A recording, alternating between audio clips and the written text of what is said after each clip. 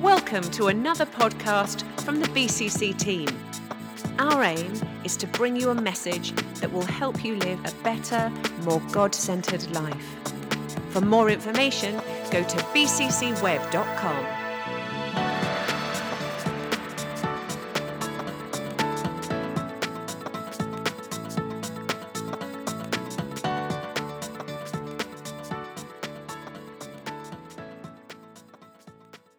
Daring to grow. We're deliberately having baptisms every month, or as long as we can do. And at the moment, by God's grace, we are able to see these baptisms happening every month.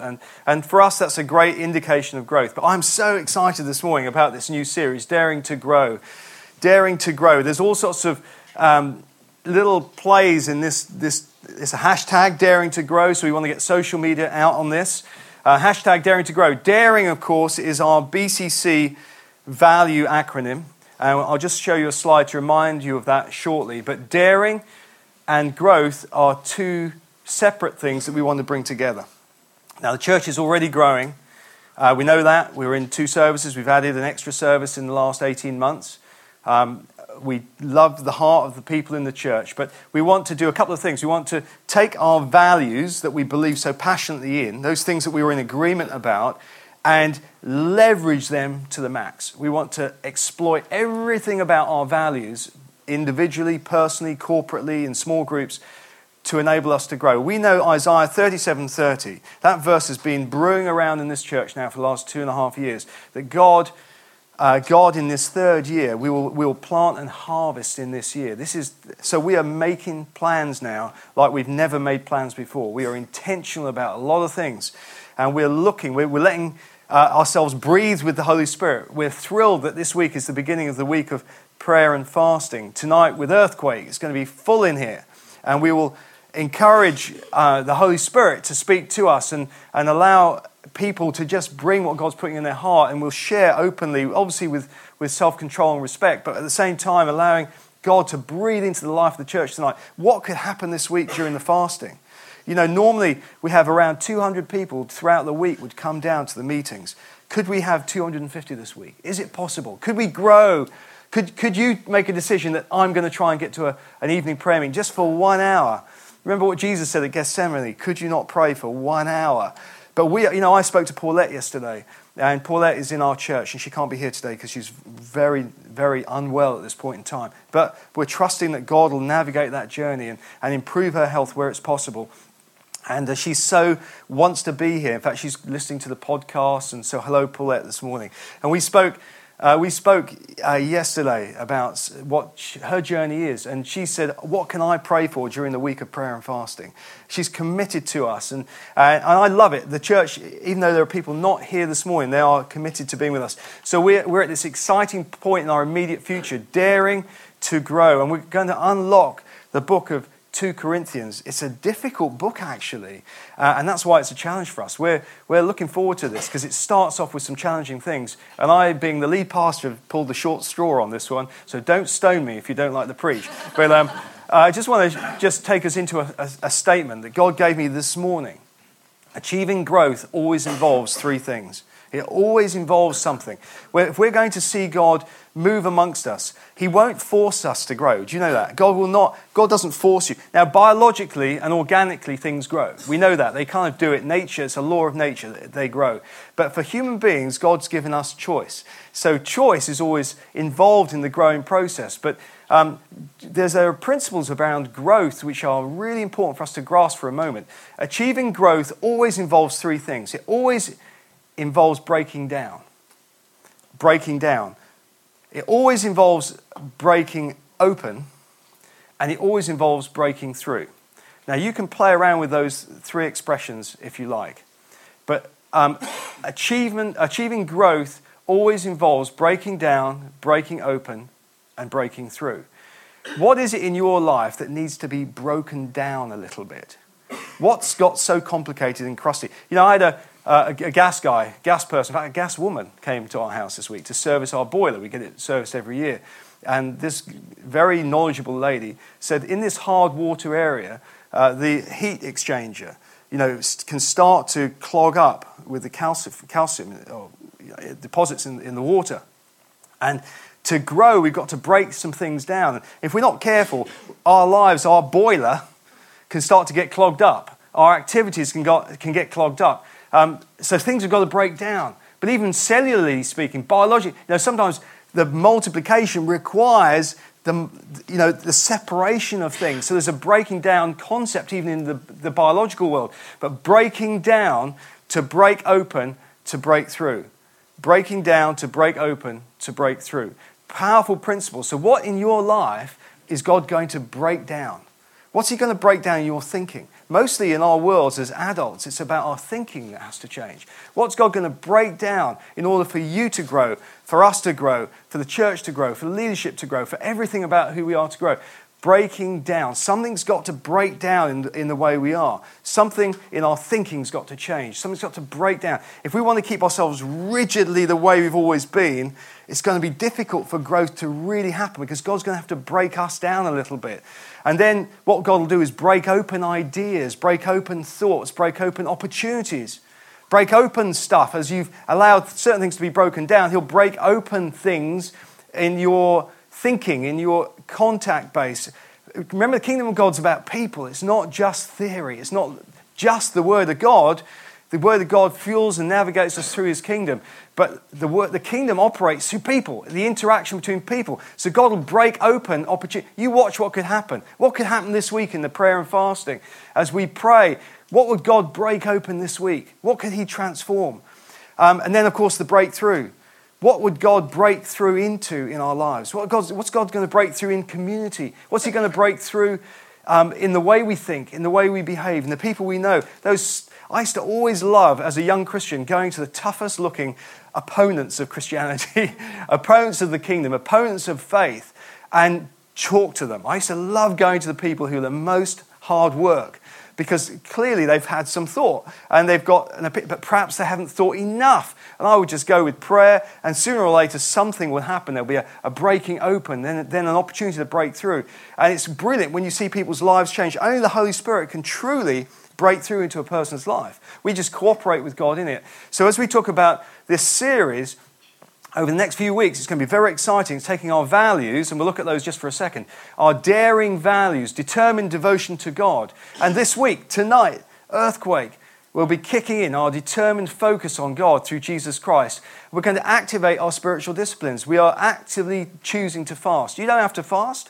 There's no one saying you've got to fast. No one at the front is saying you've got to do X, Y, Z. But if you do, something will happen. As God breaks down the way we think, as God breaks us open and breaks through us, you'll find that your desire to be closer to God will increase. And as you do that, we deliberately create space in our eating habits and in our dietary behavior, and we deliberately choose to fast. I know people who say, well, fasting, they're not interested in fasting. Well, okay, fair enough, but Jesus fasted, didn't he? Before he started his ministry, he fasted for 40 days. If he can do it, I can do it. If you're better than Jesus, good for you. But if he can do it, if he can set the pattern and the model, then I'm going to do it. I'm going to do it the way I can. Now, we're only going to do a fast for 5 days. And now, for those of you who can do it, a full fast. But how about if you can just do 1 day, or whatever the situation? Maybe medically you can't, and there's no pressure on you. Okay, there's none. There's no pressure on anyone in this church. But fasting is giving up food, but don't forget to drink, because otherwise you'll get very thirsty, let me tell you. So activating spiritual discipline, a relentlessly loving people. An expression of the giving this weekend or last weekend to Syria and the refugees is an expression of loving people. And we want our finances and our facilities and our capacity to be expressed at loving people. Our increased generosity, of course, the church is very, very generous. And we have natural innovation and growing compassion. These are our values. And why are we unlocking 2 Corinthians? Because C.K. Barrett says it's the fullest and most passionate account of what Paul meant by apostleship.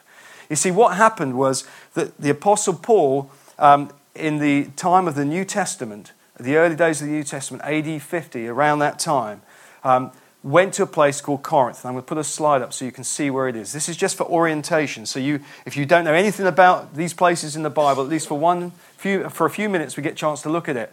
What is the context of Corinth? The context of Corinth is, well, Corinth we know is in modern southern Greece. in its day, it was not technically called Greece. It was another collection of states, city-states.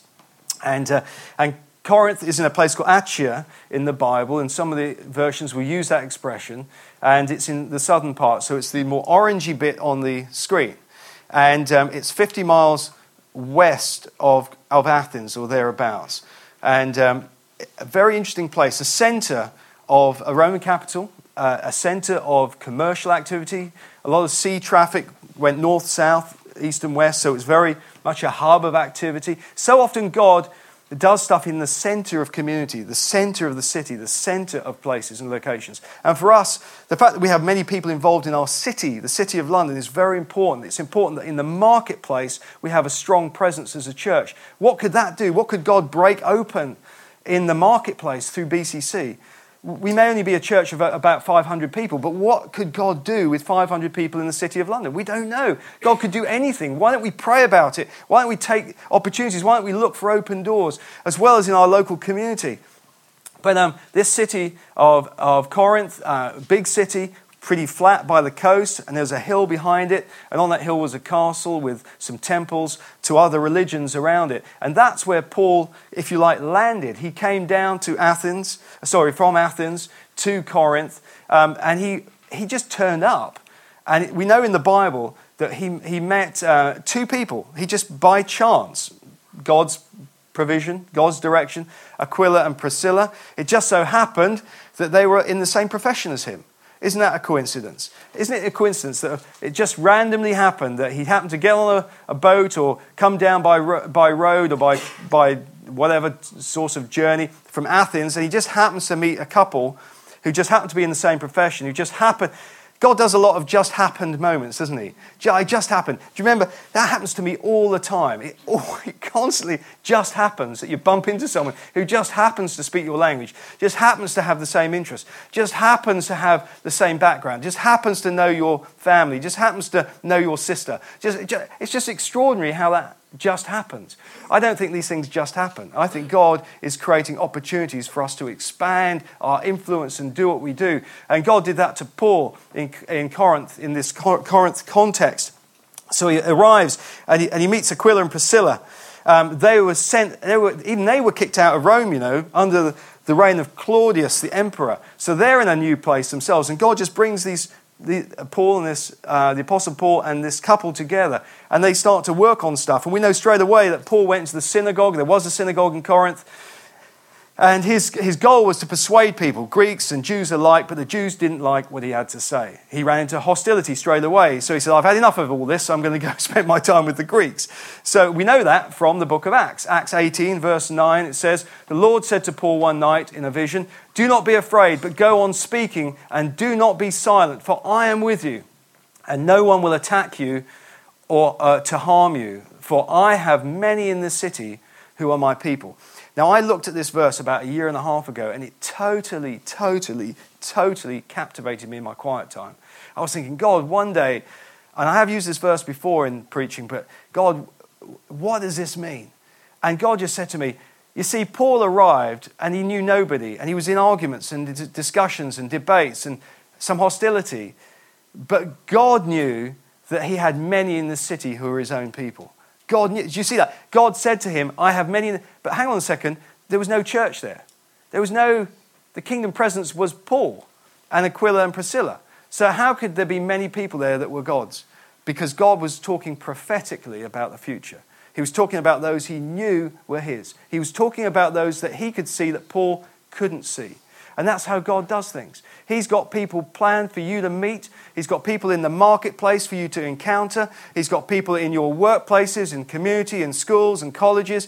You may think the toughest nut out there has got total resistance to faith. I'm telling you, it's not true. It's not true. People hide behind things in their lives. People hide behind damaged upbringings, behind disappointments and failures and divorces and all sorts of things. People hide, and they live in their own world, and they create friendship circles around them who are people just like them. And God wants to break into them and enter his church, enter the kingdom of God. You are being sent by God to grow his kingdom. And that's what happened with Paul. He went there and he intentionally got stuck in, and God said, I have many in this city who are my people.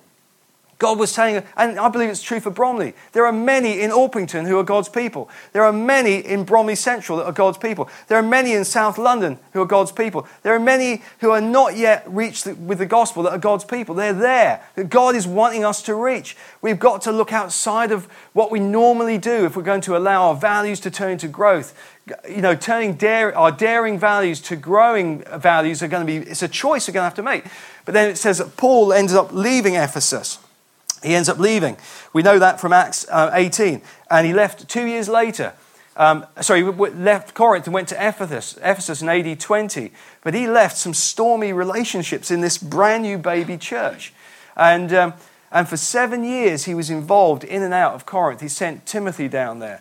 And he had 3 personal visits and 4 letters, even though we only have 2 of them in the New Testament. We have 1 Corinthians and 2 Corinthians. The other 2 letters have been lost or misappropriated in history, and they were never incorporated into what we call the Bible. And as a result, what happened in Corinth is one of the more complicated areas in the New Testament, because it deals with the tensions of new believers from pagan backgrounds, from multi-ethnic origins, who are trying to understand the kingdom and what happens in terms of people behaviors and stuff. So as we unpack 2 Corinthians, we'll be able to see how Paul dealt with some of these topics. What he's effectively doing is giving us an immense opportunity to see who he really is. It opens up the identity and personality of Paul in a way that other parts of the Bible don't. And as we're about as we are continuing to grow, as we move forward in God's strength, knowing what he was dealing with is very helpful for us to unpack. There'll be some things in there that challenge us. And there are a few things this morning I want to bring to the service. So there are 3 key understandings I want to have this morning. The first understanding is that you are chosen. You are chosen. And I'm not going to read all of 2 Corinthians chapter 1. In fact, we're only going to look at the first 10 or 11 verses, but I'm going to pick some of those verses out. But it says right at the beginning that we are chosen. And at the very beginning, it says we're chosen for purpose. It says in 2 Corinthians 1, this letter is from Paul, chosen by the will of God to be an apostle of Jesus Christ, and from our brother Timothy. I'm writing to God's church in Corinth. Remember, I said he left after a couple of years, and he's written back to them. They think he was writing probably from Ephesus. I'm writing to God's church in Corinth and to all his holy people throughout Greece, that's Achaia. May God, our Father, and the Lord Jesus Christ give you grace and peace. God has called us for purpose. Everybody who becomes a believer is called for purpose. He's called for purpose. I love that video earlier of the gift discovery and purpose. It fits perfectly with it. Surprise, surprise. It fits perfectly that we've got to discover that purpose. But we are chosen for purpose. We're not chosen for attendance. We're chosen for purpose. So as we look at this, there's another great scripture, one of my favorites, John 15:16 in the ESV. You did not choose me, but I chose you and appointed you that you should go and bear fruit, and your fruit should abide. Your fruit should abide. So that whatever you ask the Father in my name, he may give it to you. This is tied to prayer. Your fruit will abide. You're chosen, you're appointed that you should go and bear fruit. So, if we are chosen specifically. We're chosen because God's got a desire for you. He's got a desire to maximize who you are. He's got a desire for you to be the greatest person you could possibly be. He has chosen you. The creator of heaven and earth has chosen you. You may not feel like it. There are a lot of people who say, well, I'm not worthy. You haven't seen my life. I have totally messed up. I've been through so many relationships, it's unreal. I've financially done things that are wrong. I've broken the law. Some people in here have got criminal records as long as Dave's arm. There are I say with permission. But it's amazing. God changes us. We're chosen. We are chosen. God has chosen you for a purpose. I believe you haven't seen your purpose yet. You've got a sniff of it. You've got a sense of it. But God, you might be just starting out in academic studies or in college. And I've got 2 daughters at university. They don't know who they are yet. They're just figuring it out. They're just trying to get through the system. But God has chosen them. He's chosen you and me for purpose. And that purpose is going to be revealed on the journey. He doesn't just say, okay, day 1, this is your life mapped out. I don't know why I'm holding a water bottle, but let's go with a piece of paper. God doesn't just sort of give you a well-done letter. You've graduated from secondary school. That's your purpose. It doesn't. The purpose is unpacked. It's unpacked. He only gives you a bit at a time. He gives you. It's like a jigsaw puzzle. Have you ever done a jigsaw puzzle with 1,000 puzzle pieces? No, don't. It's not good.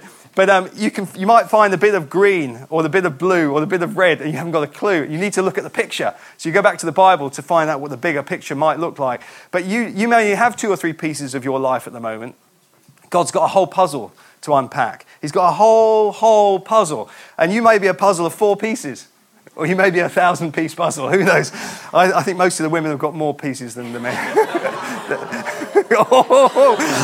I just speculate. I don't know. Anyway, so you're chosen, but you're appointed. There's a difference. Chosen means, come be with me. If you choose a husband or a wife. In fact, I need to make an announcement this morning. I was looking around earlier, Tamsin and Ronaldo. I couldn't see you, so I couldn't announce it, but I just need to publicly announce that Tamsin and Ronaldo are going to get married this year. Let's show our September the 24th. It's only when I got up here to preach, I actually saw where you were sitting. So anyway, congratulations to you both. Swamp them later. Anyway, that's completely thrown my thoughts. So it fitted perfectly with chosen. They've chosen each other. But they've been appointed. We've been appointed to do something. Appointed to carry responsibility. Appointed. If you get a job offer, you are appointed to the role, aren't you? You may have been chosen for interview, but you get appointed to the role. And you may be selected from amongst many to do that thing. But if we're appointed to do something and you don't do it, what happens in your job world? You get fired, don't you? Well, God doesn't fire people. He's more gracious than that. But isn't it wrong if we get appointed to something, we never do it? God calls us, He's chosen us and He appoints us to bear fruit. And fruit, not just fruit, but fruit that abides, fruit that lasts, that keeps reproducing. If you look at Isaiah 37:30, it talks about the phases, those 3-year phases. In the 3rd year, you'll harvest what you plant. In other words, the fruit will grow. I'm so excited about the gift, discovery, and purpose. I've been through it already in terms of the shape of this thing. It's a specially designed 3 separate Sunday evening course here at BCC to draw. In fact, Adam has drawn from some of the best resources in the world to bring together a punchy 3-point training course. Actually, it's so good. We're going to pilot it with the staff before the actual main thing goes live. Because I think I'm so excited. Gift, discovery, and purpose. But, what is your purpose? You're chosen for something. Well, I've got some friends in the church who, we're totally committed to growth. And we decided that we needed to create more youth space for the youth on Sunday mornings. So we're going to open plan part of one of the buildings over the courtyard there. And some of the guys have been on site. We've just knocked a hole through. I shouldn't say knocked. We just cut a hole through the kitchen, so to open up into one of the offices, so we can open plan upstairs. So we're committed as a church to seeing growth, to enable growth to happen. And right now, some of the guys were on site yesterday, starting some painting and decorating. And we're really excited about that. But there's a calling. We're chosen, we're appointed to bear fruit. It's not just painting and decorating, but it's great when you can see that things are being mobilized for purpose right now. We want to create an open plan space where not only the youth can meet properly on a Sunday morning, the younger youth, the younger teenagers, but it's also so that we can do equipping courses for community. We want to bring in life skills training into a space that's private so we can give guidance to people in community who don't necessarily come to church. So 3 things to understand about daring to grow. The first is understanding that you are chosen by God's will. The second thing, well, before we get to that, I just want to say that Brené Brown, I like Brené Brown. I don't think she's a believer, but I love this quote. Vulnerability is the birthplace of innovation, creativity, and change. And it's true. I like that little tagline, the Stone Age didn't end because they ran out of stones. Somebody had to think differently. Somebody saw an opportunity. Somebody saw what God had created and took things in a different direction. Who was the first person who said, I don't want to play with stones anymore. I want to play with metal. the heavy metal group, the two gangs, the Stone. Anyway, I'm going off on one. But isn't it interesting? Vulnerability is the birthplace of innovation, creativity and change. If we want to grow, we take our values and we become vulnerable. We just get on with being a bit vulnerable, letting God breathe through us. Second point, if we're going to grow, we need to understand that God brings comfort despite our suffering. And, right at the beginning, I said that a principle of growth is breaking down. Well, Paul, the greatest apostle in the New Testament, had to understand what it was to be broken down.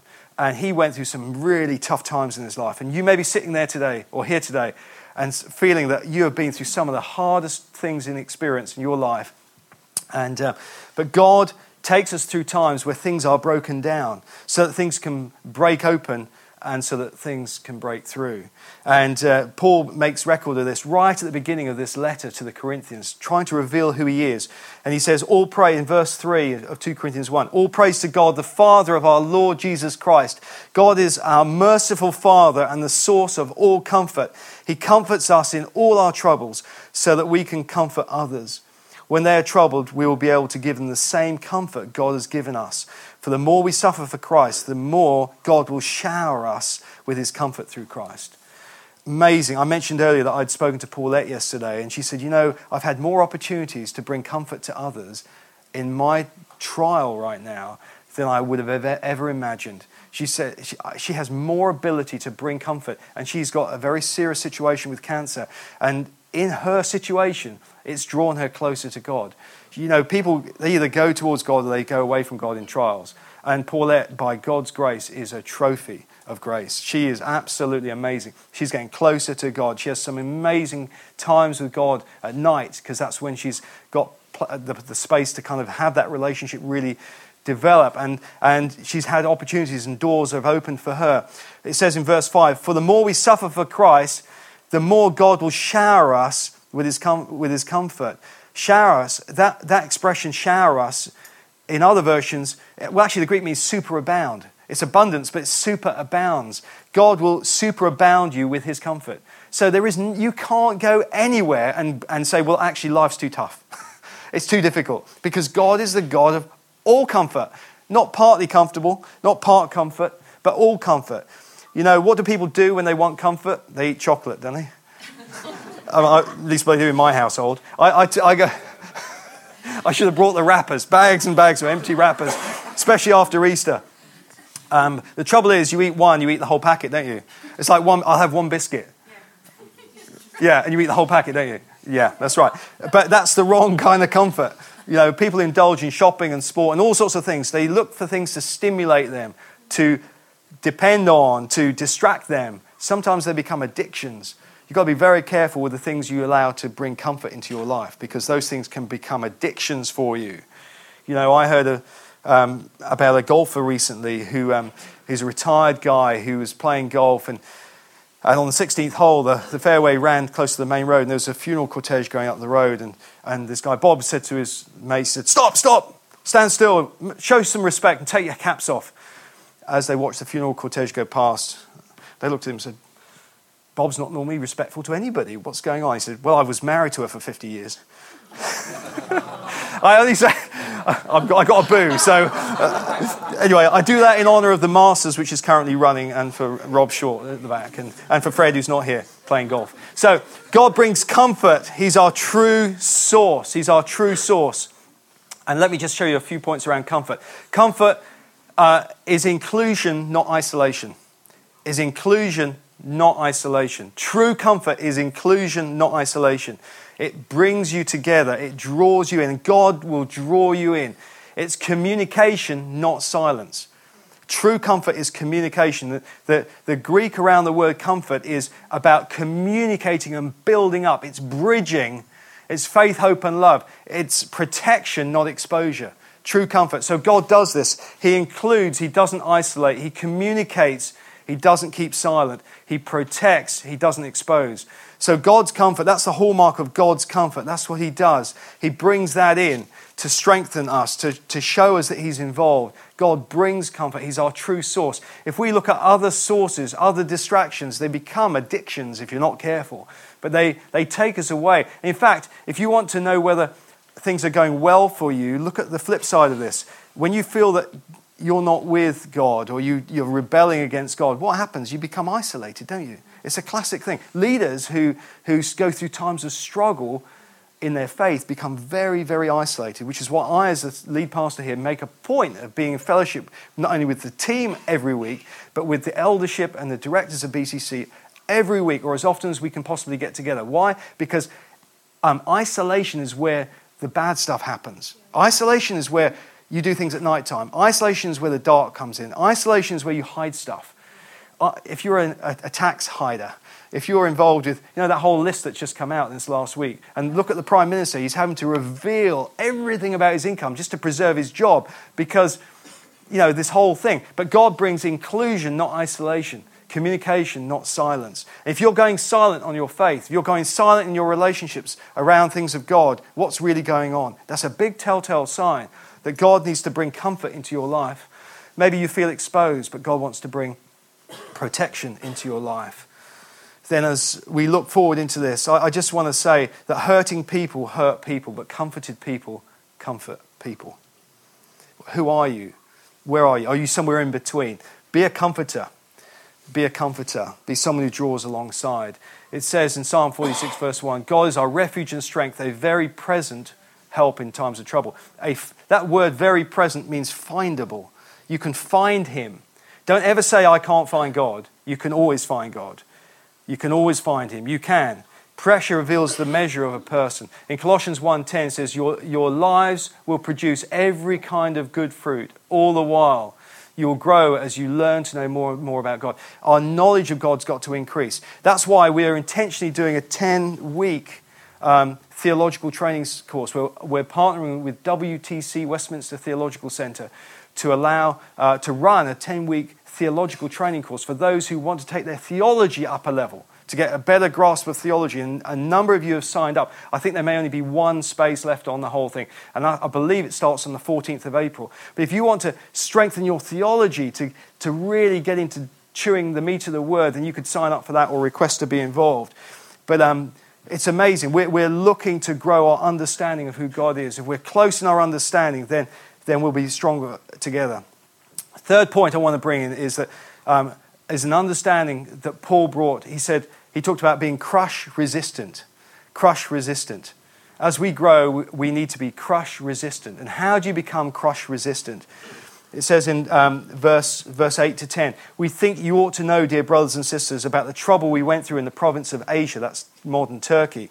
We were crushed and overwhelmed beyond our ability to endure, and we thought we would never live through it. In fact, we expected to die. But as a result, we stopped relying on ourselves and learned to rely only on God, who raises the dead. And he did rescue us from mortal danger, and he will rescue us again.